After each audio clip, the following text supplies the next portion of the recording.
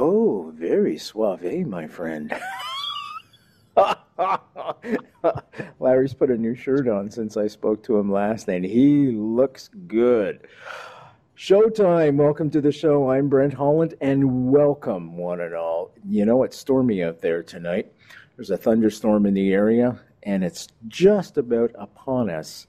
The winds are blowing, the trees are bending, and the sky is dark and ominous. It's a great night, folks, to settle in your most comfy chair. Kick your feet back, relax. You've worked hard all week, and you deserve this time for yourselves. Get the coffee going, get the tea going, or a beverage of choice. Tonight, Larry Hancock returns for part 2 of his new book, Unidentified, the NSI Problem of UFOs. You can find part 1, as always, at our website, www.nightfrightshow.com, or simply Google Larry Hancock, Night Fright Show, UFO, and it'll be the first video that pops up in the Google search. So once again, Larry Hancock, Night Fright Show, UFO, and it'll be right there for you. Okay, folks, let me tell you a little bit about Larry. Larry Hancock is considered amongst the top tier of JFK assassination researchers. His groundbreaking book, Someone Would Have Talked, is a staple on the shelves of anyone who is interested in authentic research on the Kennedy assassination. Let me repeat that. Authentic research on the Kennedy assassination, not speculation. Okay? That's the difference between Larry and a lot of the rest of the researchers. Authentic research. Larry's book, co-written with Stuart Wexler, titled The Awful Grace of God, is the go-to book for research on the Dr. Martin Luther King Jr. assassination. Now, Larry describes himself, and I quote, folks, "I'm a conservative guy. I'm a national skeptic. I'm probably the most conservative, quote-unquote, conspiracy nut you're ever going to run into. I'm very hard to please. You will see a lot," and he's still married after all these years, by the way, after saying that, and he nods his head. "You will see a lot of things that UFO folks write about and talk about are not in this book. This book has been so tightly focused on military intelligence, military and security observations. Had I not been able to focus my research like this, I probably would not have been able to see what I saw. There's a ton of data that supports this view." Okay, so folks, given that what I've just told you, I tepidly, last time Larry was on, this is his first UFO book, by the way, very tepidly and kind of supposing the answer. It wasn't the answer I ended up getting, but I asked Larry, I said, "Are we being visited by extraterrestrials?" Now, Larry's answer, folks, absolutely rattled me, and it still does. I'm getting goosebumps just thinking of it. He said, and I quote, "Brent, someone is not just visiting us, but someone has some very special interest in us. I can't tell you if they are ETs, interdimensional, or time travelers. Somebody is here that's different." Yeah, that's where we're going to go tonight, folks. We're going to pick up where we left off. Now, this story goes back to the end of World War II. What you see later going on at the SAC bases is simply continuity of what's been going on for decades. Whoever or whatever is displaying this interest is totally focused, are you ready for this? This is terrifying, on the American atomic warfare complex. Larry, welcome back to the show. And I should tell folks, Larry has the distinction now as being the most frequent guest on this show. And no, I don't pay him. And no, he doesn't pay me. I think Larry's been on, I think it's 9 times now, Larry, over the years. Thank you for that, by the way. It's a great honor, as always, to be able to have Larry on because, as I said before, Larry is the real deal. Larry, before we start, we lost a true friend this week. Jim Marrs passed away, folks. His book, Crossfire, The Plot That Killed Kennedy, was... Last time you were on, we talked about Sherry. Isn't that funny, eh? No more, okay? No more. Was responsible for Oliver Stone's cinematic masterpiece film, JFK. Larry, could you say a few words about Jim? Jim is a great guy. I love Jim. One of the things that I loved about Jim is Jim never said that he was anything more or less than a reporter. And he reported what was put in front of them. He wrote extremely well. He wrote in a very entertaining fashion, and he was never combative. And that distinguished him from many, many people in the JFK and other communities because he literally didn't get into arguments. And reporters don't. He just presented the stories that he came across. And that made him a really nice guy and probably nicer than a lot of the rest of us. Yeah, I agree. I've been thinking about this, what to tell you folks about Jim Marrs. And the only thing I can tell you, because he's so nice and there's so many stories to tell, but he was coming on this show. And before the show was about to air, I said, Jim, I got to run upstairs. I'm going to get a cup of coffee and bring it back down to the studio. He said, no worries, Brent. And he held up his coffee cup and he pointed to it and he said, I've already got a cup of coffee, except mine's got a head on it. That's Jim Marrs, folks. Down to earth, just relaxed, and he'll tell you what he knows. And that's it. There's no ultimate professional. Knows his dates, knows his facts inside out. And he's going to be more than sadly missed, folks. Jim is irreplaceable. Rest in peace, Jim. God bless, my friend. Okay, Larry, let's get to your book. I thought maybe we could start off Unidentified, the NSI Problem of UFOs. By the way, folks, just go to www.nightfrightshow.com, click on tonight's guest book cover, and you can order it from the comfort of your own home. I think I just heard thunder outside. It's almost here. 1952, Larry, Washington sightings, or as it was called, the invasion of Washington. Can you walk us through that?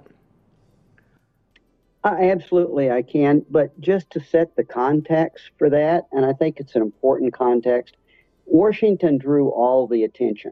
It drew the press attention. It drew media headlines across the country because on multiple nights that summer,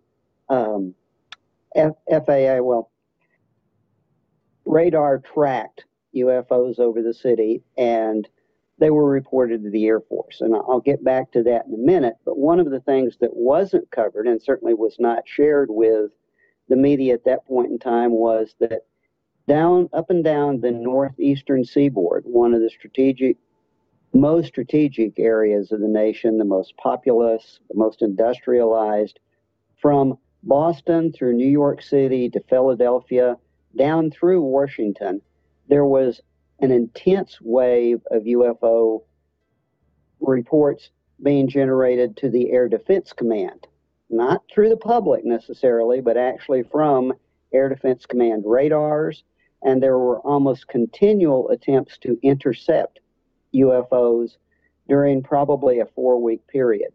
Washington was just part of that, but I will say that for everything that was happening over Washington at night, in day and night time, it was happening up and down the seacoast and could only be construed as something like a reconnaissance in force.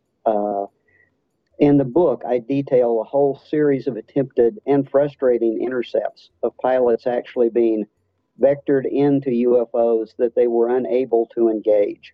So we always talk about Washington, D.C., and the books focus on Washington, D.C., but quite frankly, Washington, D.C. may well have been a diversion from actually what was going on from a military perspective. Okay, so we're in the middle of the Cold War, don't forget, folks. The Cold War. Ultimate chill here. All of a sudden you've got these UFO sightings over Washington. Now think, what would that be like today in a post 9/11 world? You've got these unidentified objects floating over Washington. God knows who's in control of them. God knows their intent. What did the military do?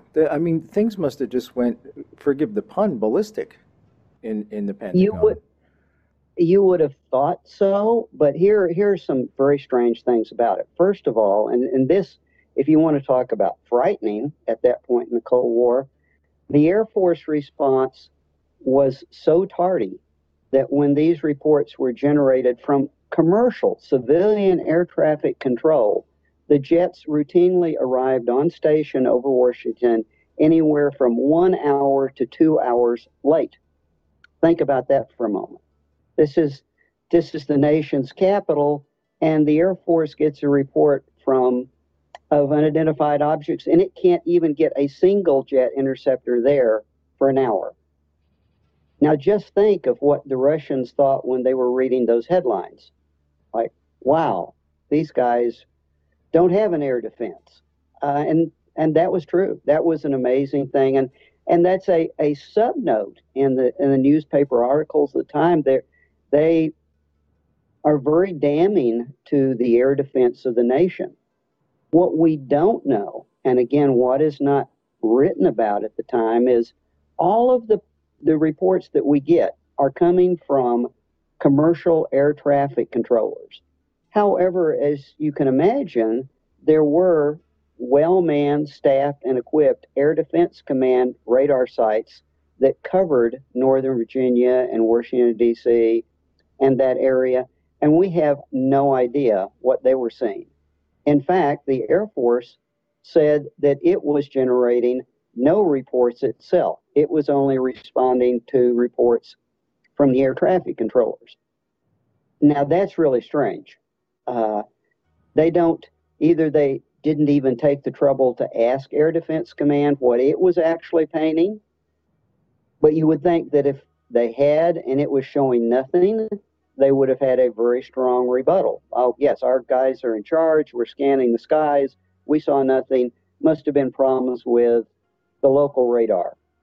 But they don't even say that. So what we know is that the air defense response was pitiful. We don't know what the Air Defense Command was seeing. And when those Air Force interceptors did arrive over the city, they were put in charge of the tower controllers, not air defense controllers, not air defense controllers with height finder radar. These are commercial tower operators. And Brent, you made a reference to 9/11. That's very much what happened in 9/11. The nation's Air Defense Command was handed over to air traffic controllers who had no idea of how to vector or control fighters. And that's amazing. So Washington, D.C. was, if you look at it in detail from a military perspective, was even more frightening than one might imagine. It's funny, I just want to mention about 9/11. I remember getting a frantic phone call from a very close friend at the time. You've got to turn on your TV. She was hysterical. And she said, the United States has been attacked. And I thought right away, how did the Russians get through?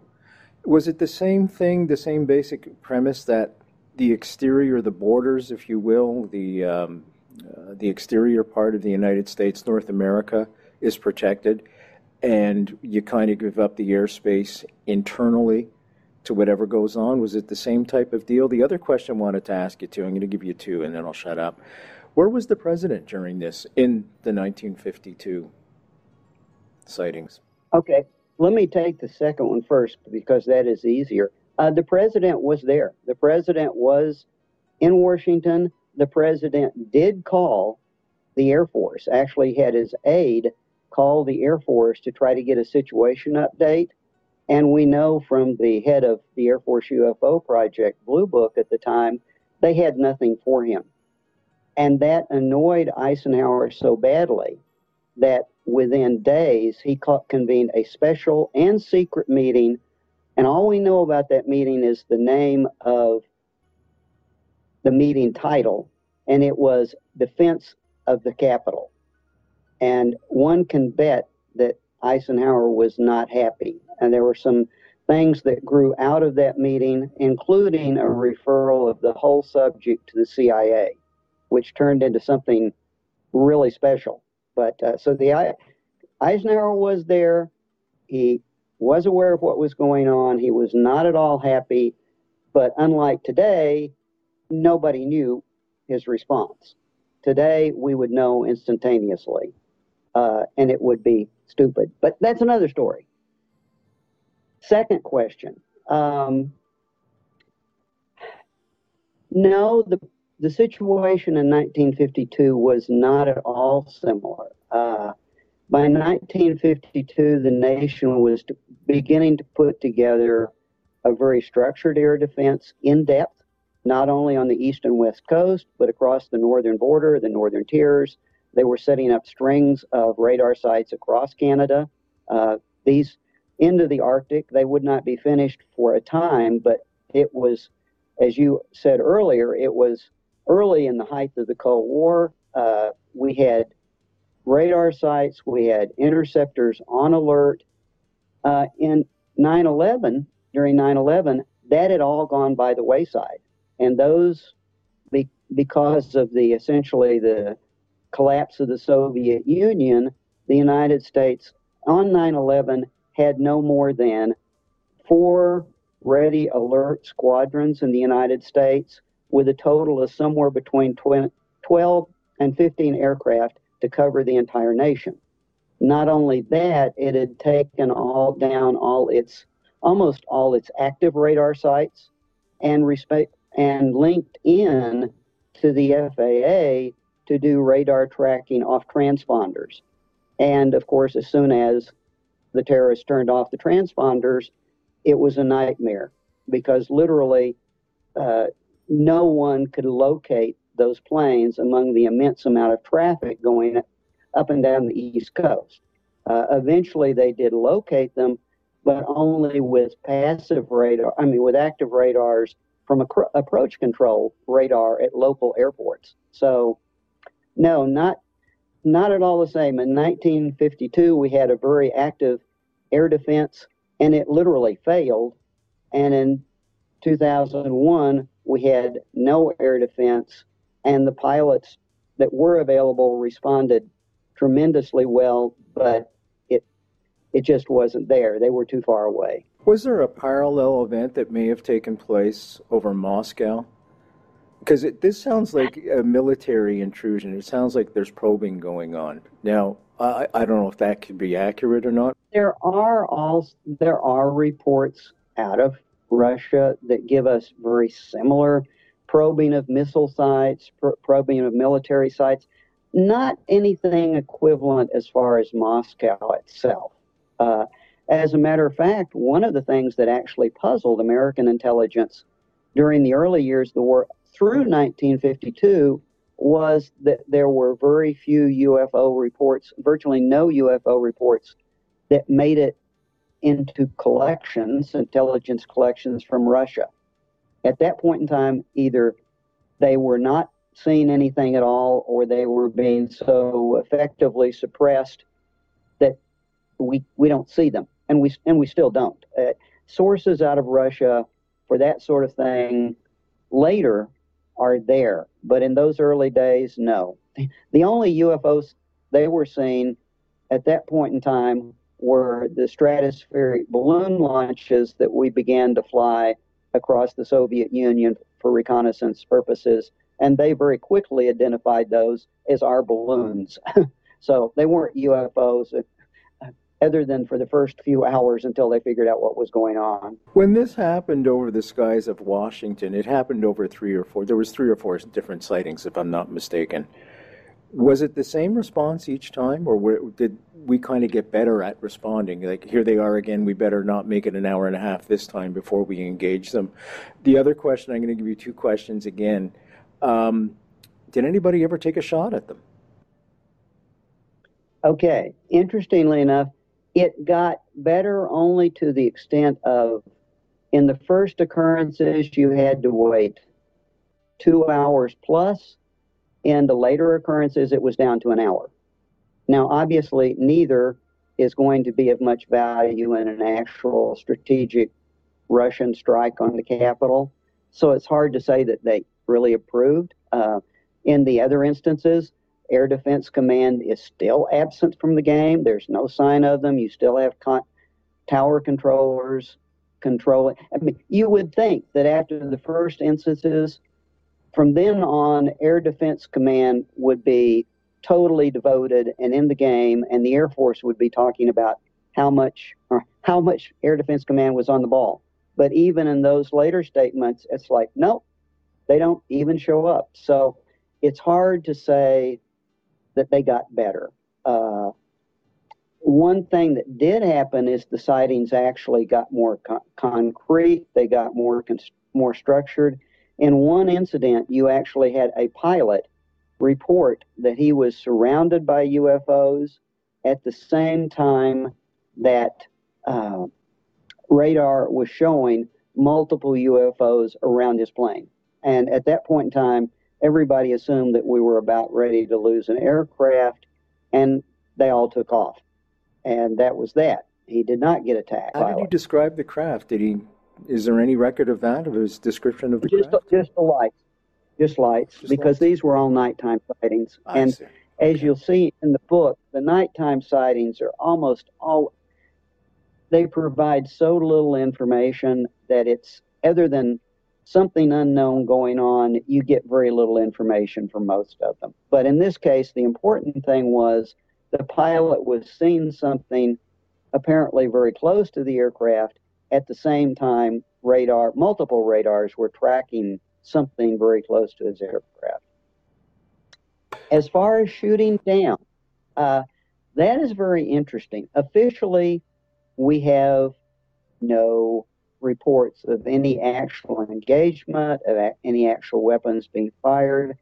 However, in a completely separate trail of information, we have some material turned over to a laboratory later, which reportedly came from a UFO that was fired on during one of the Washington incidents. Very strange lead. I write about it in the book. Apparently, it was turned over. The Air Force, it was turned over by the Navy.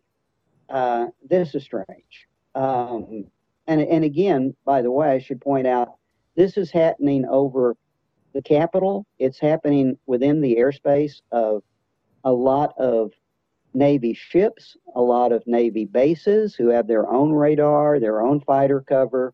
We hear nothing from them. So we really don't know what they might have been seeing or responding to. But we have no official record of any engagement or attempt to shoot them down. This is new to me. I didn't know that they'd recovered some kind of, I'm going to say, debris from an attacked aircraft or UFO. This is brand new to me, and the fact that the Navy would turn it over and not, well, I guess it would fall maybe in a Navy yard. I'm just speculating. Now, the other thing I'm very curious about at the same time, was Curtis LeMay around at that point? Was he in charge of SAC? Was there even a SAC at that point? Yes, Curtis LeMay would still have been in charge of SAC at that point in time, yes. Would he not have got in a lot of trouble because of the bad response time of the air defenses over Washington? Would that come under his command? No, that would be a completely Air Defense Command, completely separate. And again, somewhat, we only have bits and pieces of paper trails. And as you said earlier, I'm a very conservative conspiracy nut. One would think, and it's almost impossible to picture the fact that air defense commanders were not disciplined over that sort of intrusion. If nothing else, because they didn't come up with information saying that these are false indications. Our people are we did not see this. Those must have been false radar returns, or our people who are much more experienced and professional verified that these were false radar returns from temperature inversions early on, so we didn't they came back with nothing. And coming back with nothing in the military is not usually acceptable. One of the questions I have for you as well is, this goes on over and over and over and over again. How did the press deal with this? I mean, this sounds like the Kennedy assassination cover-up all over again, where you've got all these documents, perhaps on Oswald, perhaps on what the Secret Service was doing, et cetera, and all of a sudden they all just conveniently disappear. That did not happen with this subject. The press was all over it. They were all over it continually. They gave the Air Force no peace about it. I write about that extensively in the book, to the extent that the press was a problem for the Air Force. In fact, a lot of what we see in the internal communications has to do with what kind of statements that you're going to give to the press when you have no answers. I think what actually became the standard response early on was the Secretary of Defense asked for a formal statement. I mean, this is a big deal. Okay, Air Force, tell me what to say. this worked its way all the way down to the UFO project at Wright-Patterson Air Force Base. And the response was, well, we don't have an answer yet. We're working on it. We suggest that you only talk about the UFOs that we've identified and simply don't talk about the others. And believe it or not, that became the de facto policy. Never official, but the de facto policy. So they would continually talk about how many they'd identified and what caused the misidentifications and misunderstandings. And literally, the rest were simply classified as unknown and filed as unknown, and that was that. And they came up with very interesting ways to handle press inquiries and route them to different locations to delay the whole process, so that by the time it actually got an answer, which may not have been satisfactory, it was old news. Well, when it's old news, it doesn't get written about. So they had delaying tactics at a minimum, but no, the press never gave it up.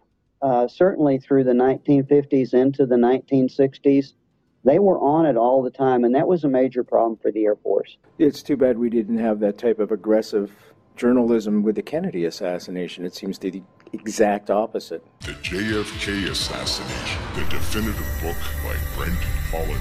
From inside the Oval Office to Davy Plaza, first-person witness accounts. Order yours right now. nightfrightshow.com. I want to jump ahead now to the 1980s and what took place along the Hudson Valley, because I just want to show the folks that this is a repeating pattern. This doesn't just all happen in the 50s and circling around 1947 and Roswell. This is going on still today, right up to present time. So I'd like to deal with the 1980s and the Hudson Valley sightings. Sure, and I think this is a good point, and that highlights a transition. I'll have to say, just again to set the context, throughout the 1970s, we had perhaps the most intense series of military intrusions at SAC air bases, missile facilities. And when I talk about intrusions, I'm not just talking about a UFO sighted overhead at 20,000 feet passing by. I'm talking about something that enters the base about 10 feet over the security gates, goes and hovers in the atomic weapons storage dump and stays there, or something that penetrates the security gates around an IBM launch silo, and when daylight comes, you find that the locks have been removed. That happened in the 1970s. In the early 80s, especially 1983, 84, it was a very tense time. Most people don't realize it was a point in time where Russia seriously considered an atomic first strike on the United States. Very critical time from a military standpoint. The U.S. had no idea that it was pushing the Russians to that extent.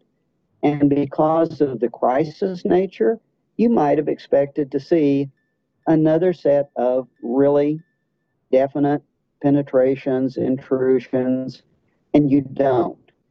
What you see suddenly is nothing more happens at SAC bases, the missile sites, the atomic plants.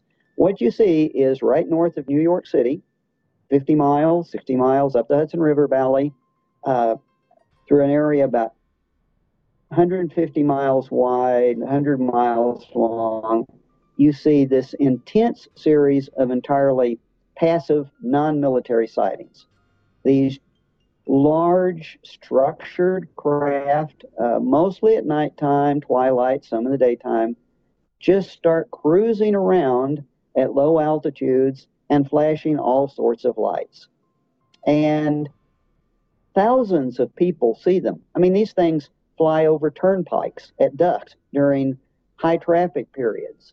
And they look like, some of the descriptions are, this looks like a flying bridge. It's got girders. It doesn't look like any kind of a normal craft, and it's got lights all over it. It would be impossible for it to be more visible and more overt. And when it's reported to the military, the Air Force says, oh, we no longer collect those reports.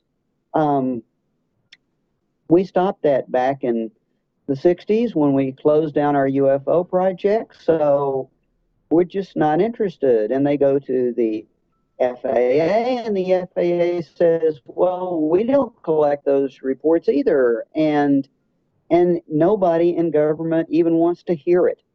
And it goes on for a year, and it goes on for 2 years, and it diminishes in number, but it continues to go on, and it's like nobody cares. I just want to interrupt you for a second. I want this to be crystal clear to the folks. Folks, you've got American airspace being invaded by something that's not identified that could potentially be a threat to the security of the United States.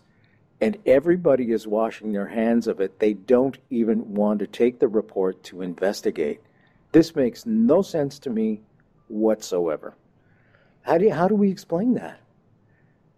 Well, there's, and Brent, I think you've seen it. As you know, I've been on many times and talked about many subjects. Sometimes, and this is of what appears to happen, the Air Force got into a place where it had no answers. All of these standard conventional intelligence methods failed it.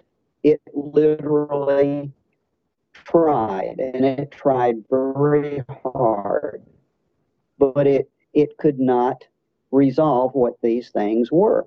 And it also had to face the fact, and this goes all the way back to the mid 1950s, starting in 1952 through 1953, 1954, Air Defense Command radar starts generating tracks of objects that are moving 5,000 miles per hour, 10,000 miles per hour, sometimes tracked by multiple radar sites.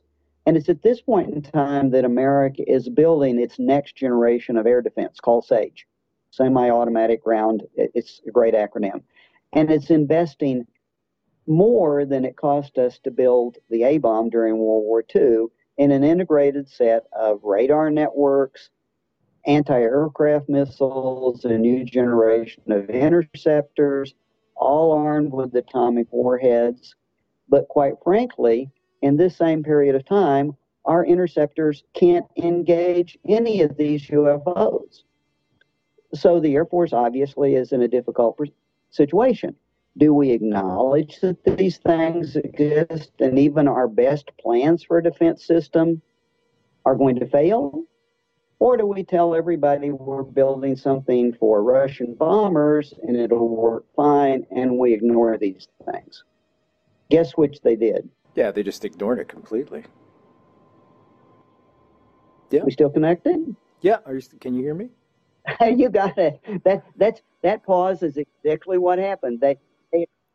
And that continued. I guess the point is literally when all of their methodology failed, because they kept one of the problems is they treated it as an air defense threat. And a more extensive answer to your question, it's not quite as simple as they just ignored it. I mean, they couldn't deal with it. They didn't offer an explanation, and certainly they didn't want to create any more panic. I mean, expecting the Russians to attack us with nuclear weapons at any moment was serious enough. You know, you really don't need to add anything to this game to scare people. But the other thing that comes into play is, in terms of military response, if you can't verify a threat, and in this case they couldn't, these were unknown objects.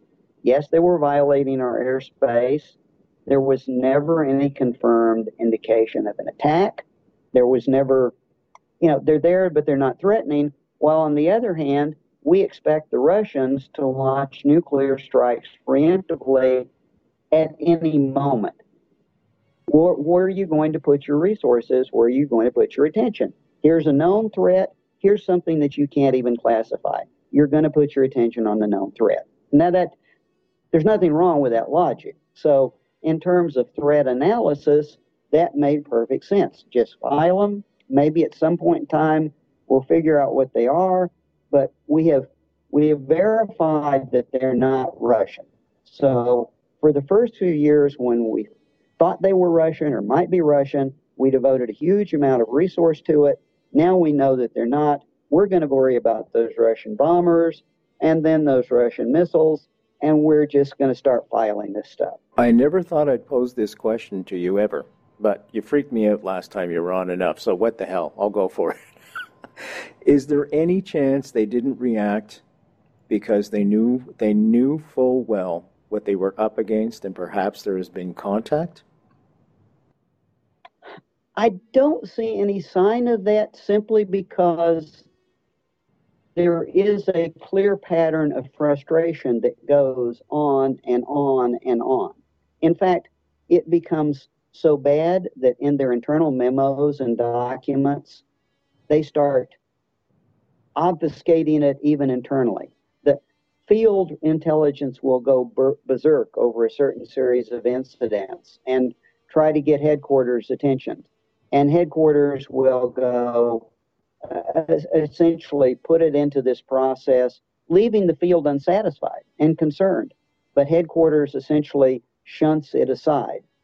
Then if you look at the memos that are ongoing at headquarters, you see they're still concerned. They had to tell the field something, but they're still internally concerned. It's not like somebody somewhere knows what's going on. There's just no sign of that. And they continue to find reports, so they continue to deal with the subject. So from that perspective, no, I don't see, there's no sign that they ever dropped it internally. They just tried to move it down as less of a concern for the public. Is that, okay. I don't know if that's enough of an answer, but I wouldn't see the memos that I see and the documents that I see, especially when we get into the 60s and the 70s, are so strange. You have national security alerts that are generated. You get alerts that go to NORAD. You get alerts that go to the National Command Center in Washington, D.C. It's not that they stop responding to the incidents. They don't. It's just that once an incident passes and there was no actual attack and no actual threat, then it just goes away. They never, ever can. It's always responded to as if it is an air defense issue. If they knew what these things were, I think it would be very different. We can track how they respond to other threats, even that they cover up, like Soviet threats, anti-satellite satellites, things like that. And you can see that they know what's going on. You can't see that here. Larry Hancock is our guest tonight. None better, folks. Unidentified is the name of the book, The NSA Problem of UFOs. And it sounds like it's not only the NSI's problem, it's ours as well, folks. Larry, I want to jump Brent, back. one thing. Yeah. Can I insert one thing? And this gets to the heart of the matter. We shouldn't leave Washington, D.C. We left Washington, D.C. with President Eisenhower unhappy. He handed the problem off to the CIA because the Air Force was not giving him the answers he wanted. And this is something that we're able to go, just relatively new because some great research that other people have done. And by the way, I should say, most of this primary research that I'm taking, writing about, analyzing, was not done by me. There's been some immense work done by researchers in this field, and I cited it all or tried to.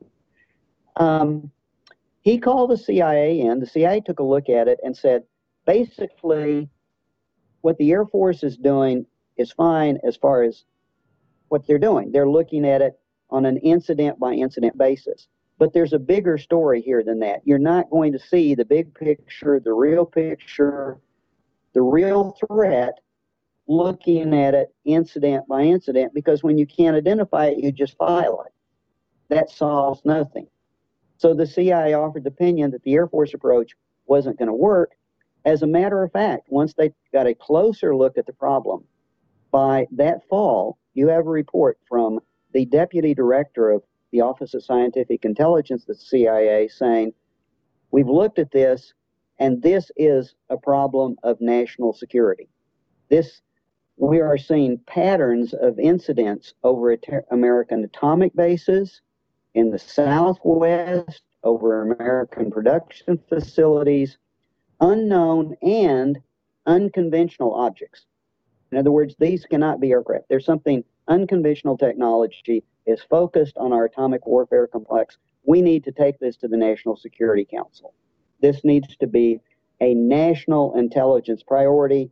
We need to devote our higher level intelligence staffs to this, to do patterns analysis, to do warnings, to send it over to the strategic warnings people. Take it away from the Air Force. We need to look at it as a different way. And that's in regard to your question you asked me a minute ago. This would not happen if somebody knew what these were.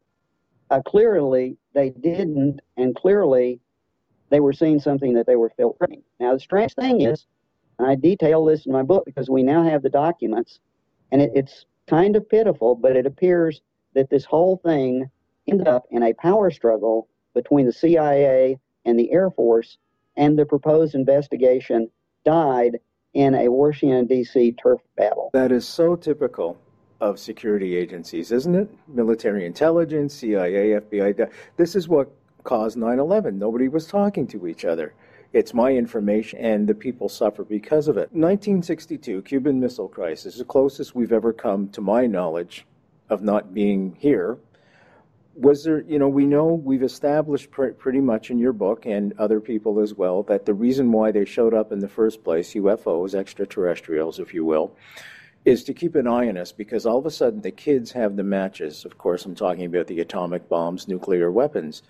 Closest we've ever come to a nuclear exchange, October 1962.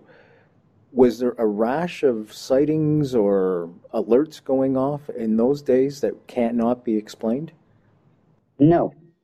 The answer to that is no, and you might be surprised about that.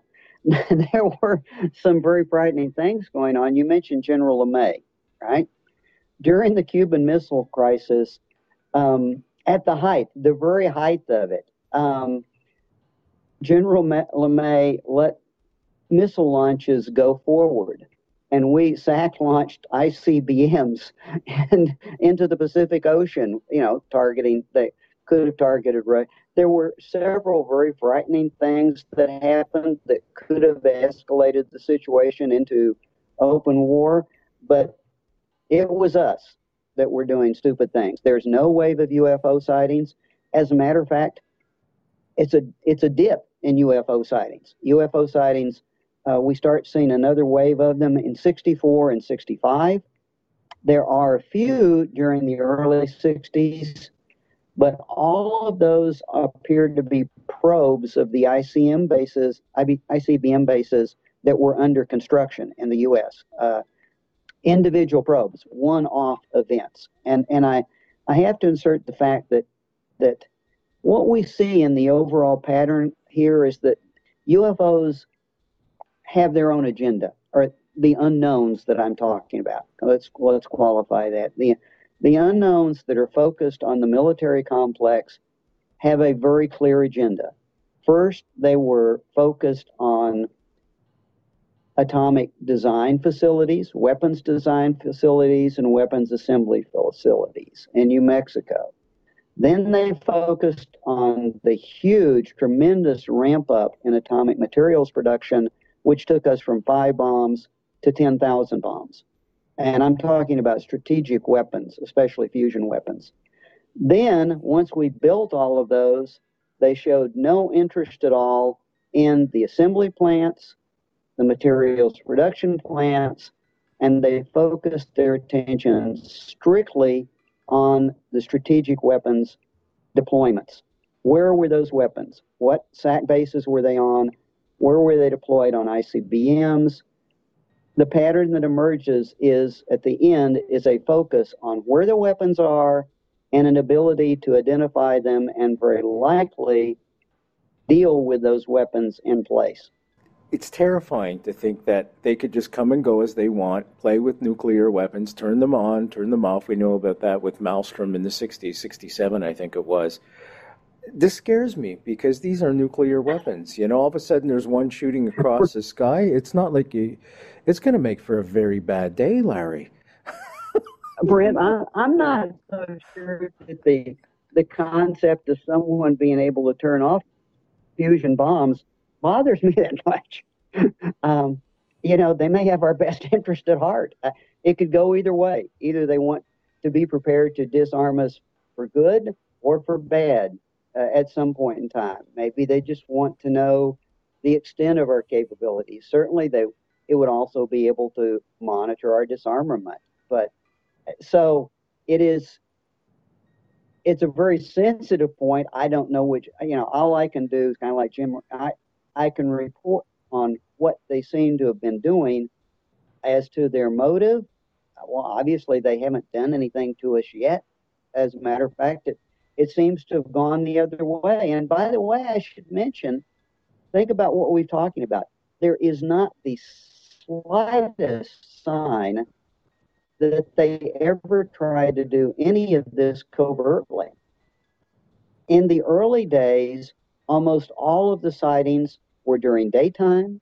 They were very visible. They would fly at medium altitudes, low altitudes. I mean, there was no attempt to disguise themselves. Now, I'll give you an analogy to that in a moment, but it's not that they were covert. It's not that they were sneaky. It was there for everybody to see exactly what was going on, as clearly as with the Hudson River Valley. If anything, I'm forced to wonder if they're so perplexed about our level of denial that they don't know what to do about us. I drove on that highway coming back to Quebec from Ted Sorensen's memorial. I was in New York City, and that's the way I came back to Montreal. All that to say is it's creepy, folks. It's creepy. There's no lights anywhere. It is 2-lane split highway, and it's very, very well maintained. But man, when you're in the middle of the night, there's nobody around. Those stars are right there in your face, and you're constantly looking ahead, and you can see, of course, the stars just ahead of you, and you're gazing at the sky, wondering if there's something going to show up. Larry, I have to ask you this because we're running out of time. What led you to come to the conclusion that shocked me to my core, that there's something besides military probes going on, and there is something extraterrestrial visiting us? It's the pattern analysis. That's what I did differently. What the CIA was not allowed to do. Nobody in government ever looked for patterns in this. Well, I shouldn't say that. The Air Force did. You'll find early Air Force reports where they clearly see patterns. Same for the CIA. But nobody ever officially carried that forward and looked for patterns over the full time period of some 30-plus years. That's what led me to be, because the patterns are so clear. And it's not just waves of sightings. That's not important. It's where the intrusions are. The fact that you see evidence of sampling. You compare these incidents with the overall waves of UFO reports, they don't jive. So it's the patterns that make it very clear long term that something's not, no one individual incident stands by itself. And that's what doomed the Air Force approach. The patterns are just crystal clear. And I would challenge anyone to read the book, look at the pattern analysis towards the end of the book, and I'd love to talk about it because it appears to be extremely solid to me. Unidentified, the NSI problem of UFOs. Our guest and its author, Larry Hancock, the best, folks, bar none. www.nightfrightshow. Click on tonight's guest book cover. You can order it from the comfort of your own home, and the rain has hit, and I think that's what's been causing a little bit of the dropouts with the Skype access through the studio tonight. Larry, you shocked me with a question last time. I've got to go here now with this one as well. Have you ever been abducted? Not that I can remember. Okay. A little humor there. Yeah, I got it. A little okay. abduction humor, okay. I was no, on the don't edge think asking so. you that one. What do you think about abductees? Because I've had many on the show, and they seem very authentic, extremely authentic, and several of them have the same types of stories. Is your research perhaps going to lead you in that direction? Your future research? I believe that they're very sincere. However, there's also been some very good counter research done on psychological triggers, that sort of thing. I certainly would not deny that there could have been contacts or abductions, but I will offer you this from the perspective that I'm writing about, and there's a whole other area that we haven't discussed, which is called disinformation and diversion. From a military perspective, some of that may well be occurring not because of any other motive than to create false leads and to divert attention. Very, very basic military psychological warfare practice. So I don't think it's extremely prevalent, but I couldn't write it off. I can't, again,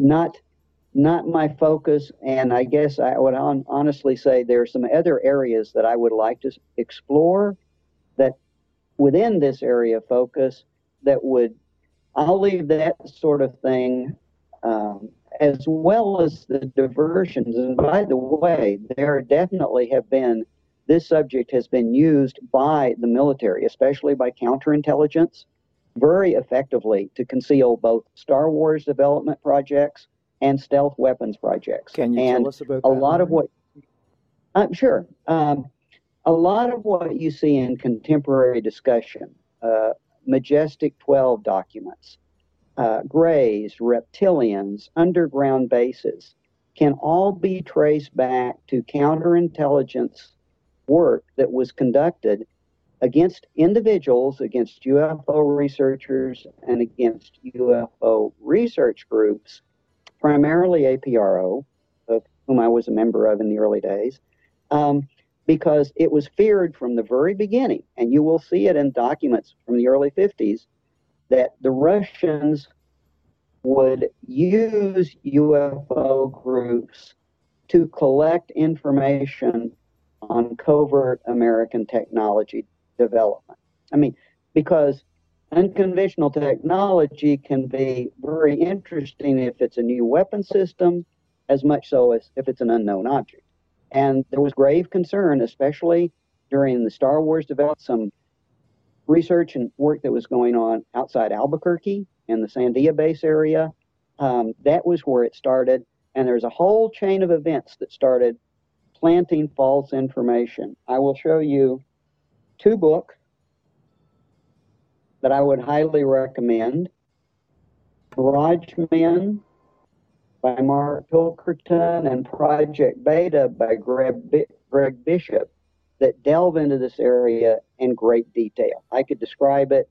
They did the research. They do it more thoroughly. And basically, an Air Force, OSI, and DARPA counterintelligence effort has contaminated and largely destroyed research over the last 25 years. Larry, do you think, just speculation, but do you think they're happy with us trying to get off the planet? Or do you think they would like to try and contain us? Because we're destroying one planet, let's not let them spread and bring that template with them. You know, that's one of the areas that I would like to look at, because there are a whole series of non-military incidents that I would like to look at as far as patterns are concerned, that I didn't in this book. There's a lot more room for pattern analysis. I think they're very concerned about our weapons, and they may be concerned about those weapons being used on the planet. I don't know that they're concerned about us getting off planet with them, because given their capabilities, if we even showed the slightest interest in doing anything they didn't like, their power systems, their technology, there's no way we could be a threat to them in any perspective. However, they may be concerned about what we could do to the planet. You know, X-Files, of course, I go back to that because, you know, that was the show to watch. They ran a series of shows that said that the aliens were basically our parents, our creators. Your opinion?